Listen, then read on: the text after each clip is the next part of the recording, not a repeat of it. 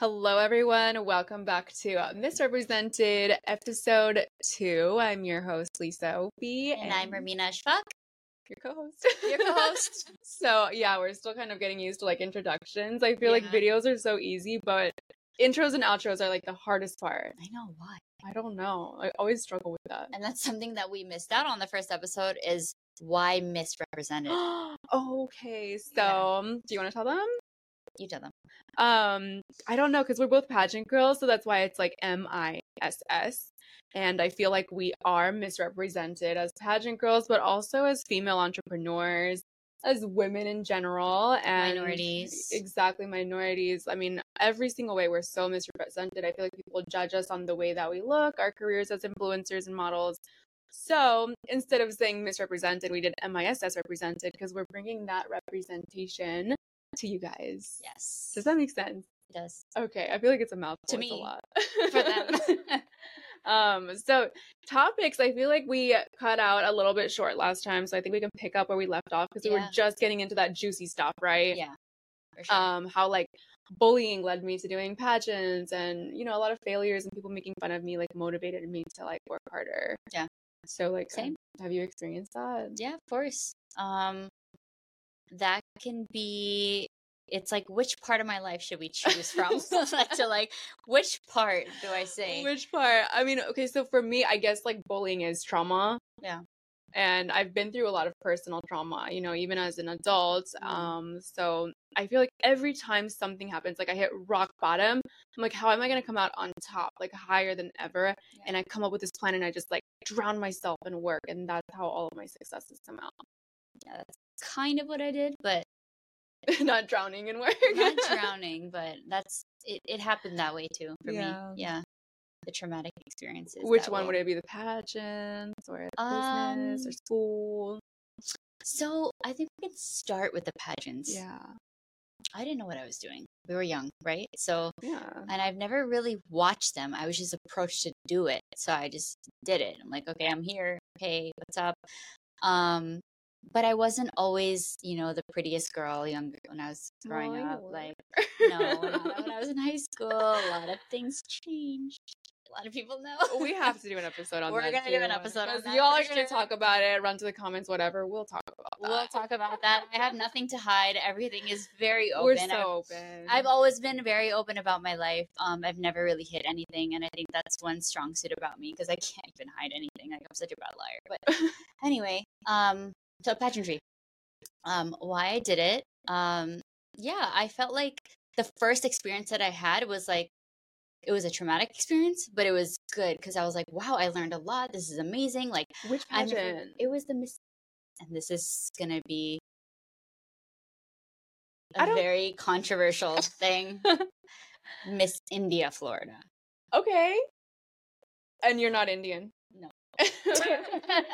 But I'm sure people could assume. But they wanted me to do it, and that was my first one. I had no idea what I was doing, so please don't get upset. I did it. Yeah. I won. Oh my And then it was a problem. I'm so sorry. And then I was like, wow, this is crazy. And then so after what happened? Who was upset? I wish I can remember. Everybody was upset, because I wasn't supposed to win. I don't know what's true. I don't know what's not. Did they find out you were Pakistani? Were you open about that? I was open about that. I never said I wasn't. They knew that. Yeah. They're the one that approached me to be in it. So Oh my god. So that was, a whole nother story.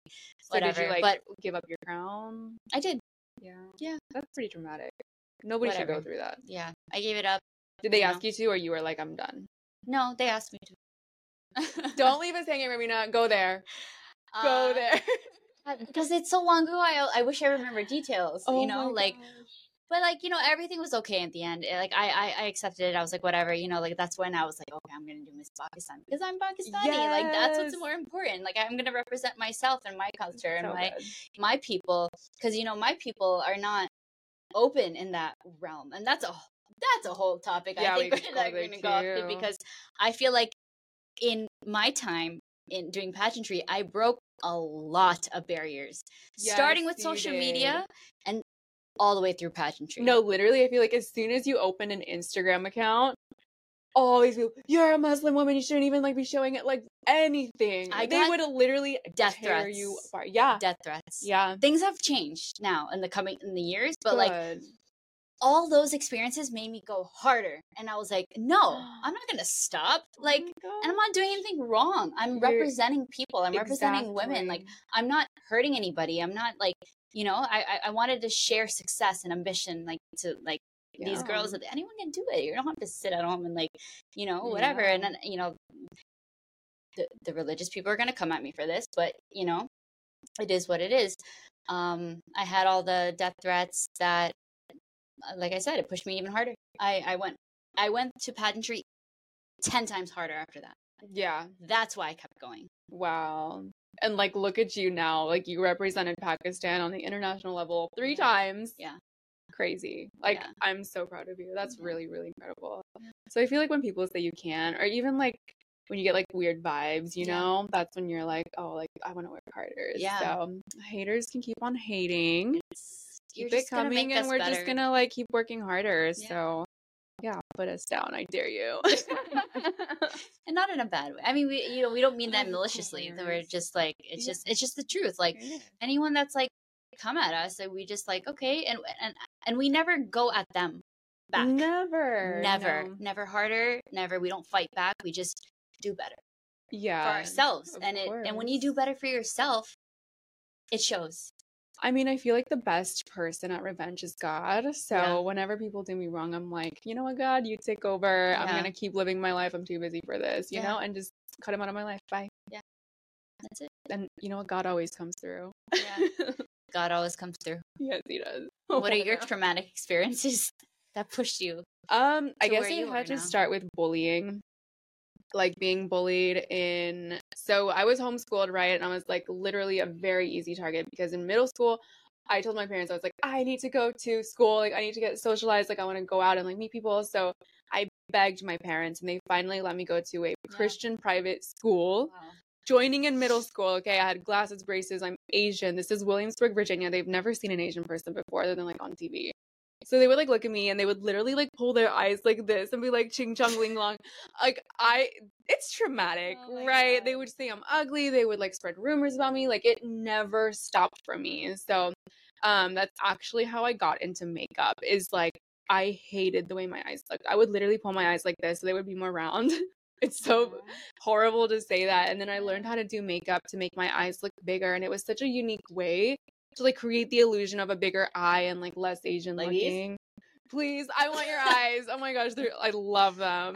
So it's called like bug-eyed. Oh my gosh. See, it's like you can never win. They're always gonna come for you no matter what. So that's kind of how makeup started, was like just learning how to conform to people and fit in Williamsburg, Virginia, this little private school, because these losers, these bums were making fun of me. But yeah, look at me now and look at my makeup business. Like I made 2 careers out of it with the hair and makeup team. We won awards in pageantry for being the best hair and makeup, and then the whole cosmetics line. So again, thank you, bullies, and thank you, God. They always come through. I remember when you used to make fun of me for using my fingers when I did my makeup. I know. Like, what are you doing? You're so embarrassing. But, like, you did a good job though. No, I'm like, I don't know what I'm doing. I just know what I know. What I remember is your beauty blender because I thought it was a nude color. Could use it for everything. No, but my personal beauty blender to this day looks like that. It was pink at one point, but now it's like the color of my skin. And I'm like, oh, I'll wash it tomorrow. I'll wash it next week. Cake on that concealer and whatever is on that thing. Like, I don't know how my skin is not burning off. But my professional kit's clean. My personal kit, no. It's like homeless. So like going back to the trauma, Lady Code was probably like the next big thing after Vizcaya, because I was just like done with Vizcaya at that point, because swimsuits, it's a lot of sizes, I'm sure, in clothing, you know. Oh my God, don't even that. Dealing with sizes, especially something so personal as a swimsuit. They're like, oh, I need like a medium top and like an extra small bottom, and then like, oh, this isn't big, can I do a return? I was like, okay, this is a lot, let me do something that's like a little more fun and cuter. So at that time, like I finished pageantry and I was like, I don't know what to do with my life, because I always had such a purpose. It was just pageants, right? Like you figure it out, like it moves you. And after I was like, okay, what am I gonna do? I'm like, definitely retired. Let's do Lady Code, and it started as like a women's wellness platform focusing on empowerment. So just like a blog, a website, and then YouTube, like social media, cute stuff like that. So there was the YouTube channel, and we were doing a lot of like interviews and empowerment things, but also like makeup tutorials and reviews, and those really took off. So through that, people started calling me and booking me to do their personal makeup for prom and stuff, and flying me out. And I was like, wow, this could be like a real thing. And I remembered I still had my connections in the pageant industry. So I talked to the directors. I'm like, hey, like, I was begging them. I was like, can I please do makeup at your pageant? Like, give me a chance, I'll do it for free. Like, I was doing winners for free. And it really blew up. Like, I think I just like blew up so quickly. Like, it kind of came out of nowhere, right? And I was so happy about it. It was really exciting. And Lady Code is just such a big umbrella for other like small brands, because back to the YouTube channel, I was making so much money for my affiliate like links. Like, I would track my sales, and I'm like, wow, like these people made so much money off of me just using their stuff in their video. Why are they getting so much out of it? So I was like, let me see if I can make my own. And I started with lashes. I was not making a lot of money on YouTube at that time. It was like $400 a month, and then like paid deals here and there. So I think I put in about $400 on like a very small batch of lashes. I spent a lot of money on the packaging. It's more expensive than the lashes itself. And I launched, and it sold out like right away. So that first small batch of lashes like sold out so quickly. I turned a profit, and like immediately I reinvested that into like my next inventory, and I kind of kept doing that for a while. So I would just order more each time, more and more. And I was just exclusively the lash girl until COVID hit. Again, trauma, right? For everybody. Yeah, for everyone. So through that mutual trauma, I had some money saved up, thank God. Everybody was asking for their deposits back for all the bookings I had during like the COVID, everything that was canceled. So I was like, oh my gosh, like I'm not gonna have a job anymore. I'm not gonna make money off of hair and makeup. I have to sell more of my products. So the little bit that I had, I created palettes, and that's how I started the Snatched palette. And thanks to like BLM at that time as well, like the world was ending, right? it was like coming to an end. So with BLM, I learned a lot. Like I really educated myself on like how important it is to have inclusive makeup. And I worked so hard and like consulted with all of my friends to make sure that I could make a palette that worked for everybody, like every skin type. And I feel like the Snatched palette did that. It really did. That's all I've been using since you gave it to me. That's all I use in my kit. Yeah, it's like a ride or die palette, and it's really made for everybody, every skin tone. It works. And like as a professional makeup artist, I work with everybody, and that works. So what about Ash? Tell me a little bit about that. So, I mean, I talked very briefly in our first episode about that. But going into it deeper now, like I said, I've always wanted to do something of my own. I just wanted to kind of also get out of nursing, but I also wanted something that was mine. So I'm like, what can I do? What can I do? What can I do? I had this idea for years, like I said before, but I didn't know how to go about it. So I let it go. I just let it be. I just kept going, doing whatever I'm doing. That's 2021 is when I went to my last pageant, Miss Grand International. And then after that, I was like, what am I doing? Like, I need to figure it out, It's kind of like when you're done with pageants, you're like, what do I do next? Because that was like your purpose. Yeah, it's so crazy. That's what I mean. Like we really click because it's so ambition based. It really is. Yeah, it's like, because you're doing so much for it. And then when you stop, it's like, who am I? What's my purpose? What's happening? You can't just go back to a regular job because it's not a regular thing. What do they say? There's a statistic. Something about your son is more likely to become an NFL player than your daughter is. Super Bowl than your daughter is to become Miss USA. Yeah. No, to compete on Miss USA.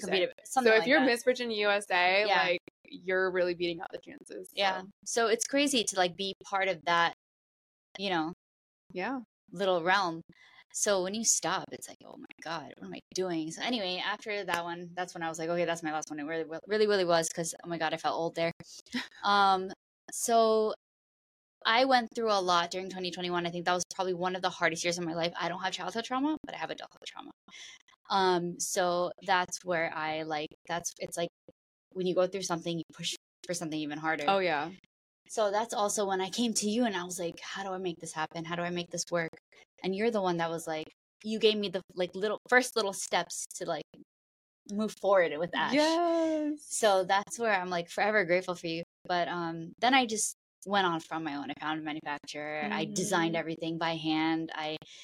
I drew everything out, just like things that I imagined, because I'm like, I dress a certain way as a nurse, and I'm like, oh, I'm gonna make my scrubs look like this because I don't like I hate like baggy clothes, and like I think a lot of people hate that. Like in the healthcare field, it's like people feel like they're wearing a trash bag.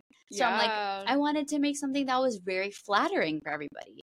So I have all my drawings. It's so funny, like exactly like what I wanted, and I made that come to life, and I'm so grateful for that. But yeah, I mean, that did come from trauma, and like also having that like mentality of like, what am I doing next? What am I doing next? What am I doing next? Because I didn't really actually think about that until right this second when you said that. Like, yeah, that was after the pageant. I was like, wait. So it was probably like a perfect storm for you. Yeah, because it was like I went through a lot that year, and I like couldn't take it anymore. Like a lot of people do, they kind of drown them, like try to find something to drown themselves in. So drown themselves in work or drown themselves in, whatever.